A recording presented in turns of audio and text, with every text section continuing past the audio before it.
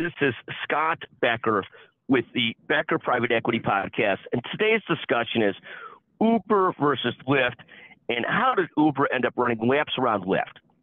So for a period of time, it looked like Lyft was going to catch Uber. And now what we've seen over a few-year period is that Uber has ran circles around Lyft, both in profits and in market capitalization. The market cap of Uber is up to $116 billion.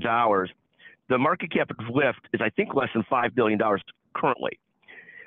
Year to date, Uber stock is up 129% or so. Lyft stock is up 6.5%. To me, it's really absolutely amazing what has happened with these two companies.